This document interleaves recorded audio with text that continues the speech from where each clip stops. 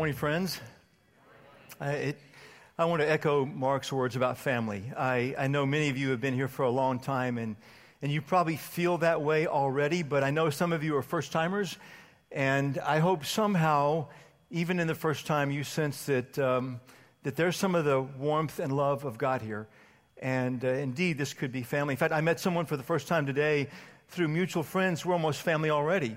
I mean, the friendships are so close and everything. And so my prayer, I know it's a supernatural thing. You could come into a place like this that's full of people and know no one and feel like you left cold.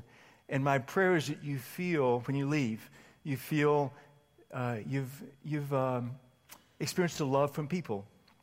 But more than that, I also pray that each of you would experience God's presence here today. And you would hear from God. You would hear from God. Let me catch us up where we've been 3 months now. We've talked about what it's like to follow Jesus. And we've talked about how to follow him, it always means that there are frequent steps into the deep. There are frequent times of having to be bold, having to take risk, having to go where feet may fail. That's just what faith is. We've been in the book of Acts for this time. Acts is this book that unfolds right after Jesus was crucified and risen from the dead. In the very first chapter of it, Jesus ascends to heaven, and the church begins for the very first time. That's where Acts is at. We've been in it for 3 months now. Today we come to chapter 5 in Acts, and there are these first 11 verses in chapter 5. If you've read them before, you're going to resonate when I reread them about this response. The first response most of us have, and maybe the second and third and fourth is, that is really puzzling. What is possibly going on there? And the second thought we have is, that is very disturbing. And most of us, after reading it, decide just to put those 11 verses on a shelf and try to forget about them. But there's this lingering discomfort about what was that all about. So we're going to go there today. I'm going to read those 11 verses, and I'll give a little commentary as we go. But I think that there's some truth here that could cause us to do a couple of things very, very boldly because of what we learned from this. And so this is Acts 5, 1 through 11. If you have a Bible, you might want to open it and follow along if you'd like. Okay, hey, let me give you one more thing of background. The few verses right before this, the end of chapter 4, it says there's such unity in the church, there's such closeness, such a sense of family, and such generosity poured out of love that people don't consider what they have to even be their own. And the norm has begun for them to take whatever they have, if they have surplus, and make it available for those that have need. It's this stunning time of this sense of unity and this generosity, and it even ends with this example, the last couple of verses in 4, this example of a man named Joseph, who's called Barnabas, and it says that he has this field, and he sells the field, and he brings it to the church and says, just use all of these funds for anyone in need. Use this for the cause of the church, for anyone that's in need. And so that finishes chapter 4, rolls right into chapter 5. But there was a certain man named Ananias who with his wife Sapphira sold some property. He brought part of the money to the apostles, claiming it was the full amount. With his wife's consent, he kept the rest. Then Peter said, Ananias, why have you let Satan fill your heart? You lied to the Holy Spirit, and you kept some of the money for yourself. The property was yours to sell or not sell as you wished. And after selling it, the money was also yours to give away. How could you do a thing like this? You weren't lying to us, but to God. So Ananias and Sapphira, they see what's going on with generosity, and maybe they see the affirmation and applause to a guy like Barnabas that sells a field, gives it all. And so they take some property and they sell it, and they give what probably is a substantial amount of it to this cause of the church and to those in need. It's this huge generosity. It's a huge thing to do. They just do one, I would suggest, very, very small thing. They exaggerate. Oh, okay, that's not quite honest. That's a nice word for they lie about it. And so they just say, we sold the property, here's all of it. We're giving it all away. And I'm not sure how bad that sounds to you, but you may not like me saying this, but it doesn't sound that bad to me. It's a lie, it's wrong, but I look at my life, I've done a lot worse things than that. And you have too. A lot worse things than that. It'd be like one of us having a spare car and say it's yours, and you sell it for $5,000, and you bring $4,000 into the church office and say, hey, I sold this car, here's all the money from the car, and you keep $1,000. Oh, it's a lie, but what generosity. If that's the worst thing you ever did, then you are so far ahead of me and so far ahead of all the rest of us. That's what they did. And so there are a couple of other things that come out of this. One, I would suggest it's not like they killed someone. Okay? It's not like they killed someone. And then Peter brings out that a sin against anyone is also a sin against God. He says, you lied to the Holy Spirit. I bet Ananias was thinking, where was the Holy Spirit? I thought I just lied to you. You lied to the Holy Spirit. Then he wraps it up by saying, you weren't lying to us, but to God at the end of verse 4. But you were lying to God. Every sin is a sin against God, something that I need to let soak in, and you do as well.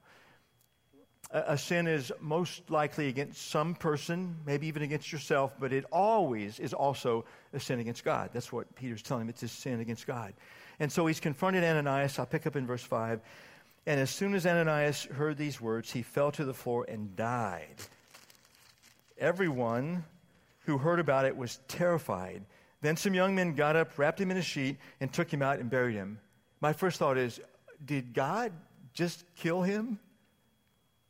Did God just take him out because he lied? He was very generous, gave a bunch of money, but did God take him out?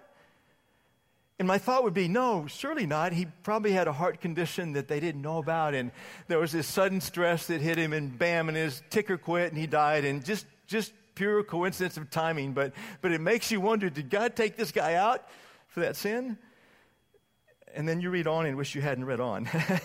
About 3 hours later, his wife came in, not knowing what had happened. Peter asked her, was this the price you and your husband received for your land? Yes, she replied, that was the price. And Peter said, how could the two of you even think of conspiring to test the Spirit of the Lord like this? The young men who buried your husband are just outside the door, and they will carry you out too. Instantly she fell to the floor and died. When the young men came in and saw that she was dead, they carried her out and buried her beside her husband. Great fear gripped the entire church, no kidding, and everybody else who heard what had happened. It seems to make it clear that both of them, God kills both of them because of this sin that doesn't begin to compare with the depths of sin that all of us have committed. That he's killed both of them. And if there was any doubt, there's only one parallel of something happening in all of Scripture like this. And it's back in the Old Testament. It's in Joshua chapter 7. And back in Joshua chapter 7, it's Old Testament people.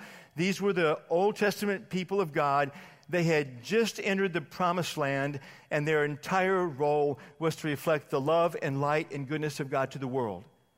They've just entered the promised land, and this one man sins. It's the first time there's any evidence of sin when they entered the promised land. This one man sinned, and God kills him in Joshua 7. And now in New Testament, people of God, they've just now begun to be the church, and their major role is to show the love and grace and light and power of God. And the first time sin shows up, then God takes them out. He simply takes them out. What is going on here? There are two main things I want to bring out to us. I think God wants us to let soak in deeply and be profoundly impacted by today. The first thing is this. There's this crucial reminder there was to the church on that day 2,000 years ago, and God wants her to be to us, the church, today as well, 2017. There was this crucial reminder that sin kills. Sin kills. Back in Genesis chapter 2, verses 15 to 17, it's the second chapter of the entire Bible. God has created this perfect world. He's put Adam in this perfect world, and there's no sin, and there's no death, and there are no tears, and no sorrow. It's this perfect world.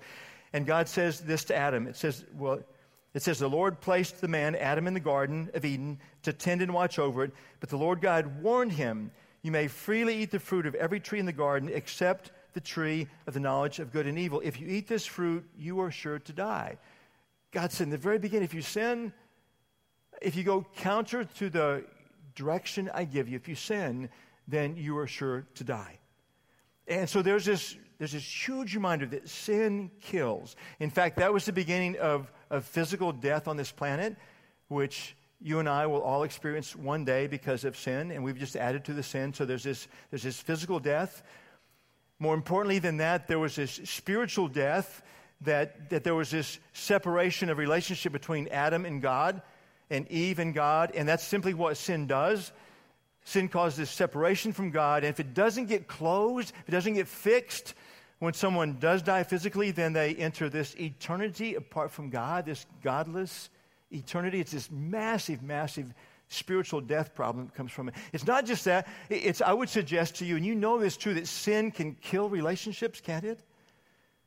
Sin can kill unity. Sin can kill trust. Sin can kill joy. Sin can kill peace.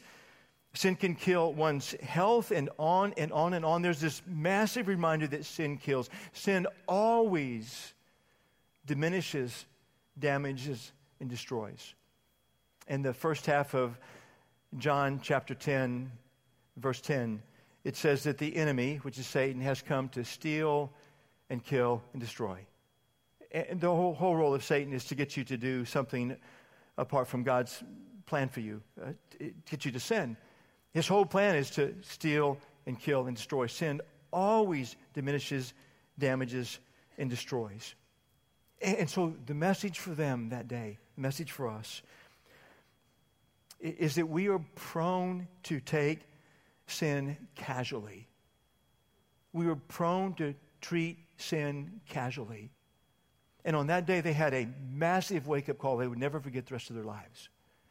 God was saying to them again, there's this reminder you must know, you must remember, you must never take sin casually because sin kills. Sin kills. Okay. That's the first thing. That's this first massive reminder. Bad news. Sin kills. Be aware of that. Do not take it casually. The second crucial reminder is this, and this one is really, really good news. And think about the setting that they were in before I say this to you. They were maybe weeks or at the most perhaps months away from Jesus' death and resurrection. And as they would ponder what had just happened to two of their friends in that church that just died, there would be this fresh reminder to them of Jesus, though, had just died and risen to forgive sin. And so there was this crucial reminder that Jesus saves. While sin kills, Jesus saves. And they would have an unforgettable image in their mind, those of them, and there were many in the church, that actually had seen Jesus hanging on a cross, this horrific reality of this God-man, Jesus, the Son of God, hanging on the cross, dying. They would have this image, and they'd be reminded of how deeply he loves them, and the price he paid to save them. And the ones that hadn't seen him hanging there had seen many others. It was an easy step of imagination to imagine what he'd gone through for them, this deep, deep love for them, how much he loves them, and the price he paid to save them from sin, the damages of sin, and all that. I found myself trying to even imagine that because I've never, and don't expect I will ever see someone on a cross. And so I found myself thinking about those that I've seen sacrifice. Back many years ago when Marie and I'd left business world and finished seminary and begun some ministry life, and there was a couple who helped Marie and I out financially. It was a huge, huge help to us. But after we received the help, I would watch this husband driving around town with the oldest, most battered up vehicle in the whole community. Day after day, week after week, month after month, year after year. And every time I saw it, I thought of the sacrifice. I thought the expression of love. What they gave us, they could have put that toward a better vehicle than that. I mean, to this week when I was pondering it, it deeply moved me. Even talking about it now, it deeply moves me of that kind of love. But I understand that's not even a drop in the ocean to the love of Jesus. The love expressed, we sang about it, didn't we? I mean, the Lamb of God who bled for me. We just sang about that. The love, and as they were impressed by it, God would have us be impressed by it too, is that Jesus is the one who saves. And this is really important for all of us to understand. The fact that he died and rose didn't mean that they were saved. He died and rose for them, but they had to trust their life to him. They had to place their faith in him, which means that they had to ask him to forgive their sins and to lead their lives.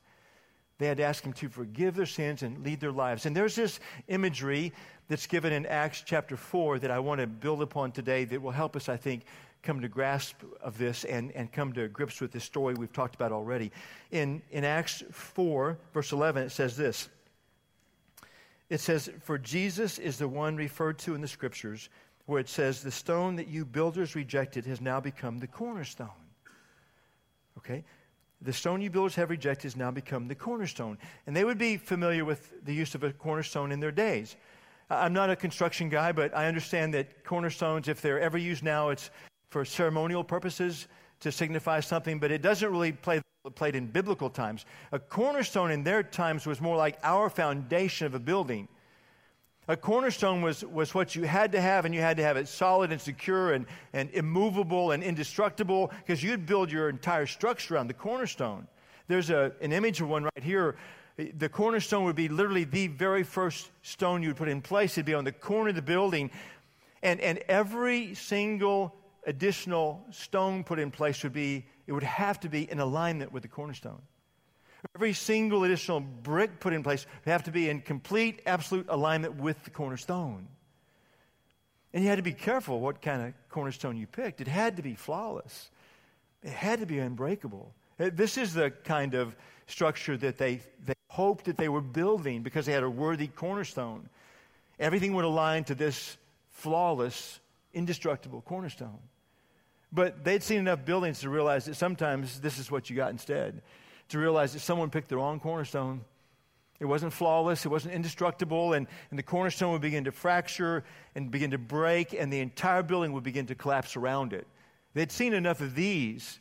And so when they would hear that Jesus had become the cornerstone, and they understood what faith was, to trust him to forgive and to trust him to lead their life, it'd be an easy step to think about this cornerstone, and they were to make him the cornerstone of their life and then have him align every aspect of their life with him. Every part of their life, every thought, every word, every action, to have it in complete alignment with him, the perfect cornerstone. I mean, that's the image that's given. And these people, the church, they had done that. They'd place their faith in him. They'd say, "You be our cornerstone." I mean, bring everything about our life into alignment with you. So there was this massive reminder to them that Jesus saves, okay? Now, I want to take it further than that, and I want to give you specifically two ways that he saves. The first way is this, that he saves us and he saved them from condemnation. Okay? He saves from condemnation, and I'll try to help you understand what I mean when I say that word. I give you a passage, Romans 8:1 says, "Now there's no condemnation for one who belongs to Jesus." There's no condemnation for one who has made Jesus the cornerstone of their life. There's no condemnation. Let me try to illustrate it this way, perhaps. Many, many years ago, Marie and I bought a house. We looked at the house, and this is what our house looked like. It was a few years old, so we hired a reputable inspector, and he came and inspected the house, and a few days later gave us a report, and he said, "This is the house you're buying." But unfortunately, some people had been very clever about how they had covered things up, and a year or two later, this is the house that we lived in. This is the house we lived in, and so we had some repair people come out, and they gave me a bill that it had more digits than I ever imagined, and I said, "Well, break it down for me. How can it cost them to break it down for me?" And so they broke it down in these big chunks, and the biggest chunk by far was the foundation. Was to replace the foundation. I thought, I don't even see that. Like all that money, so I don't even see. Like, can we do the rest? And they said, "If you build on this flawed, broken foundation, you might as well condemn the house now, because the day will come it will be condemned. The entire building will be condemned. It doesn't matter how many times you try to rebuild on top of it again and again, it will always collapse because the foundation itself is broken. The foundation doesn't have the integrity to hold this up. This property, unless you redo the foundation, this property will be condemned someday. You can condemn it now or later if you're not going to pay the price to change the foundation out. And so there's this analogy around Jesus and how he saves us.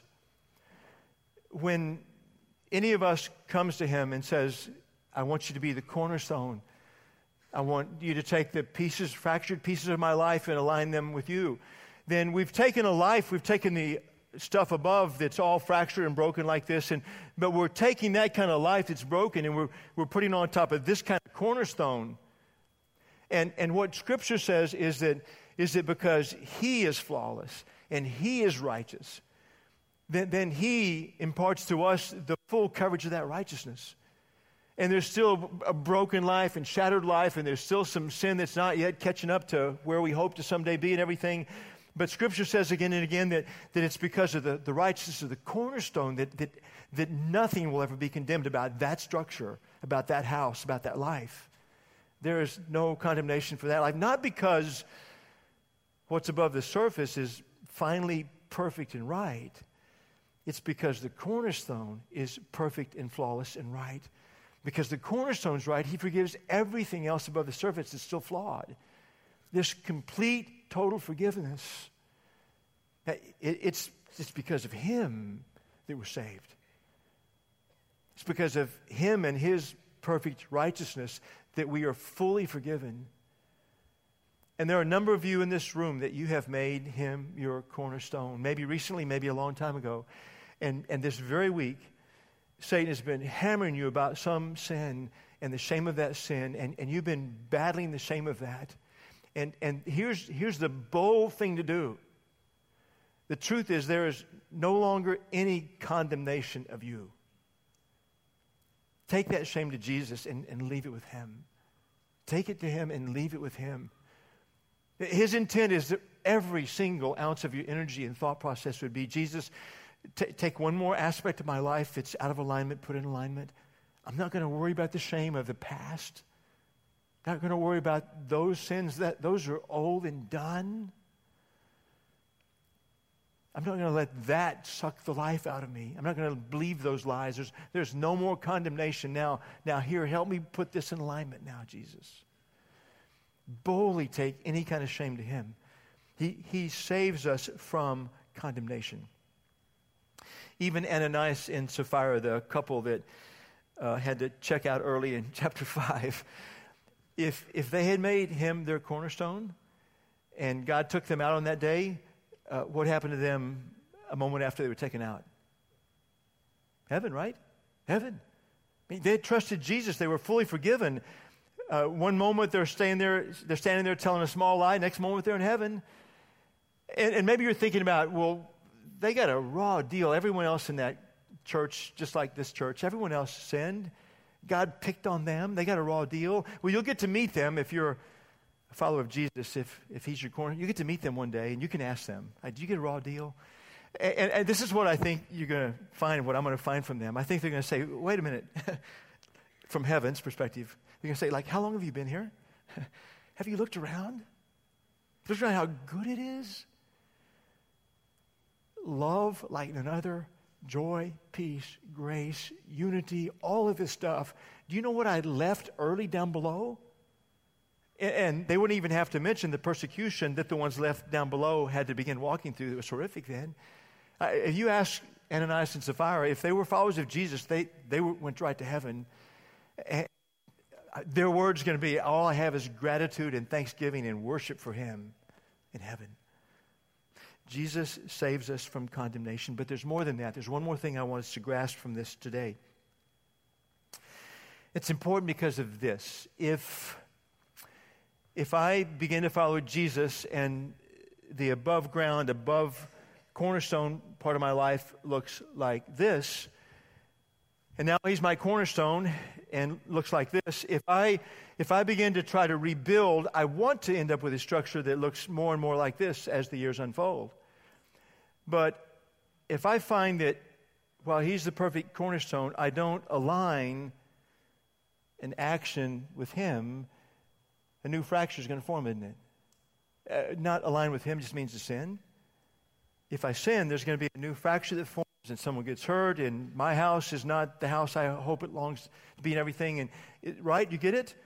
In other words, he's the cornerstone. We got this wreckage. We're trying to rebuild it. And his intent is that we would align every new brick exactly with him. But if we don't, then there's just another fracture, another break, and all that stuff. Well, here's the good news, is that Jesus saves us from the power of sin. It's a term that Scripture uses. Jesus saves us from the power of sin. And by that it means that he gives us the power to leave behind the sins we've been doing, bit by bit by bit. If you have been following him for a while, you recognize that some seem hard to leave behind, don't they? Don't some seem like I do them again and again and again? And Scripture says that you're not in a hopeless case in this because he has the power available for you to overcome whatever that sin is. You can take the next brick, and you can hear him say, this is how I want it aligned, and you can actually change the game and align that brick with what he has to say. You can do that. You can do that. Every bit in alignment with him. And normally all it means is just boldly coming to him with this next step of life, or this next decision, this next choice, and say, what does alignment look like? And when he tells you, you put it in place. How do I treat my wife at lunch today? I'm tired, feel grumpy. How do I treat her at lunch? Oh, okay, that's how you want me to do it. Just step by step by step. But there's some sin, and it probably varies from person to person which ones seem most difficult. For some would say that the ones that seem to keep coming back, maybe they are the addictions. Maybe for some, maybe it's the pride keeps creeping back in. Maybe it's the greed keeps creeping back in. Maybe it's the self-promotion keeps coming back. Maybe it's the gossip, or on and on and on and on. And Scripture clearly lays out another step to take. If you find it's not been enough to go just to Jesus, there's this other step that brings community involved. James 5:16. I call this CPR for tough sin.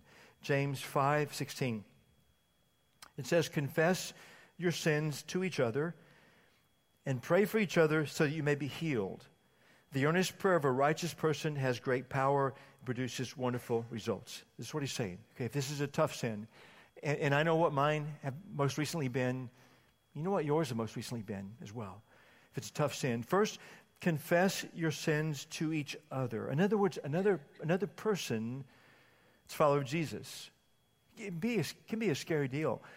You want to be careful who you choose. You want to choose someone who's trustworthy, someone that loves Jesus and loves you, someone that will keep a confidence about something. You want to choose carefully. But it says very clearly, I confess your sins to each other. And to confess means just to acknowledge this is a sin. What I've been doing, what I'm likely to do again, this is a sin. This is wrong. This is not in alignment. And it's to say that not just to Jesus, but to say it to somebody else, to one who is a brother or a sister in this faith, to say it to them as well. Confess your sins to each other. And second, it says, pray for each other so that you may be healed. That's the P. That's the CPR. That's the P part of it. Pray for each other so that you may be healed. And so you would be praying about where you want your life to unfold, and this person you've shared would be praying for the same for you. If they've shared their struggles, then you would be praying for them as well. And pray for each other that you might be healed. In this context, heal means to be able to be in alignment on that tough one. And then it says, the earnest prayer of a righteous person has great power and produces wonderful results. And results isn't the R of CPR, but what's suggested by producing wonderful results is that someone actually has repented of the direction they've been going. To repent means to take a 180 from the way you usually go and go in the opposite direction. And so if this is a tough sin, I've been getting it wrong again and again and again. The wonderful result would be to repent or to do a 180. I've opened my heart up to a friend and said, this one is tough and it's wrong. I don't want to do it. Pray with me. And in that time and everything, God says, I'll give you power to repent. I'll give you power to produce the wonderful results that you long for and Jesus longs for you to have. That's the CPR of this. Some of you today, you've been thinking about this image over here, and some of you have been identifying with this image as it is right now. And you've been thinking about your life and about what you've made the cornerstone of your life. It's been the guiding force of your life. It's been what you've leaned upon most or sought most of the guiding force of your life. And you've recognized that what you've been leaning upon, what you've been building around is broken and fractured. And you're looking at the results of that. And you're seeing the walls have begun to crumble as well. And maybe it's not the first cornerstone you tried. Maybe it's the second or the third or the fourth. And the reason God has you here today is to tell you there's only one flawless, unbreakable cornerstone upon which you and I can place our life and have our life built around, and it's Jesus. And God's brought you here today for you to whisper this authentic prayer to Him and say, I will trust you to forgive all of my sins, no longer condemned. I'll trust you to forgive all my sins, and I'll trust you to lead my life. In other words, to bring my life detail by detail over time into alignment with you. And if that's the honest prayer of your heart, then the very Son of God meets you in that moment. And every sin forgiven. And you have made the very anchor and cornerstone of your life the one flawless, unbreakable cornerstone that exists. That's why He brought you here for that step. Some of you are here, and you've made Jesus the cornerstone of your life. This is the cornerstone, and with all of us, the top part, when we make Him a cornerstone, the top part looks like this. And you've been asking Him to bring pieces into alignment, and you're having to deconstruct some stuff that's broken and shattered. You're having to build new structures and new rooms and new walls. And He's brought you here to deeply impress upon you, don't take sin casually. Because every time you misalign a brick, you've just created another little microfracture. If you add another brick out of line, the microfracture gets bigger and bigger. It just causes damage. Just don't go. He's brought you to remind you, don't take it casually. He's brought you here to remind you to passionately go to Him.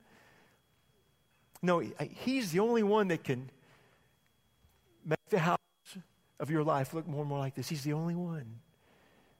Detail by detail, step by step by step by step. And some of you are here and you're in the process of doing this, and you understand the gravity of sin, and you're not taking it casually, and you're yearning to have Him take the next item of your life and put it in line. But you've been dragged down by this guilt because you know all the wreckage that you caused. He brought you here to know there is no longer any condemnation for you. Fully forgiven, fully forgiven. Man, take it to Him and leave it with Him and leave it there. Walk away from it. No condemnation. God is the kind of God that knows you so well and loves you so much. He brought you here for a very specific purpose, a very specific purpose. And He desires a very specific response. What is the purpose for which He brought you? What is the response He's calling you to? You have to know this. There is only one perfect cornerstone, and His name is Jesus. There's only one flawless cornerstone, and His name is Jesus. There's only one unbreakable cornerstone. His name is Jesus. How will you respond to Him this day? Father in heaven,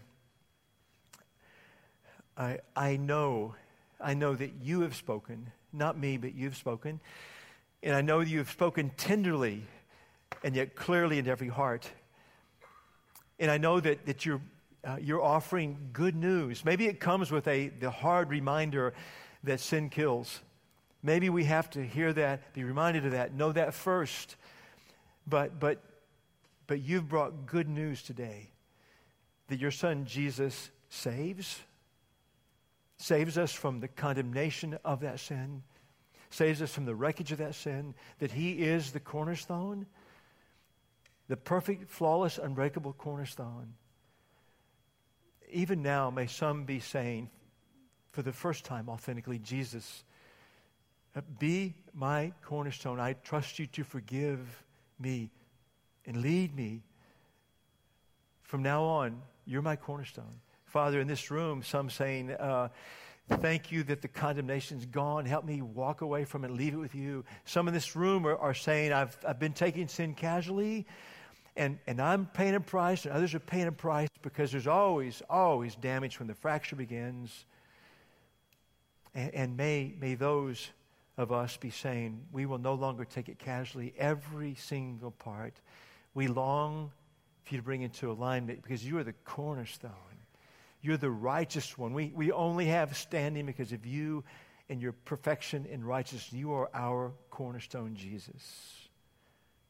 I pray all this with great hope and high expectations in Jesus' name. Amen.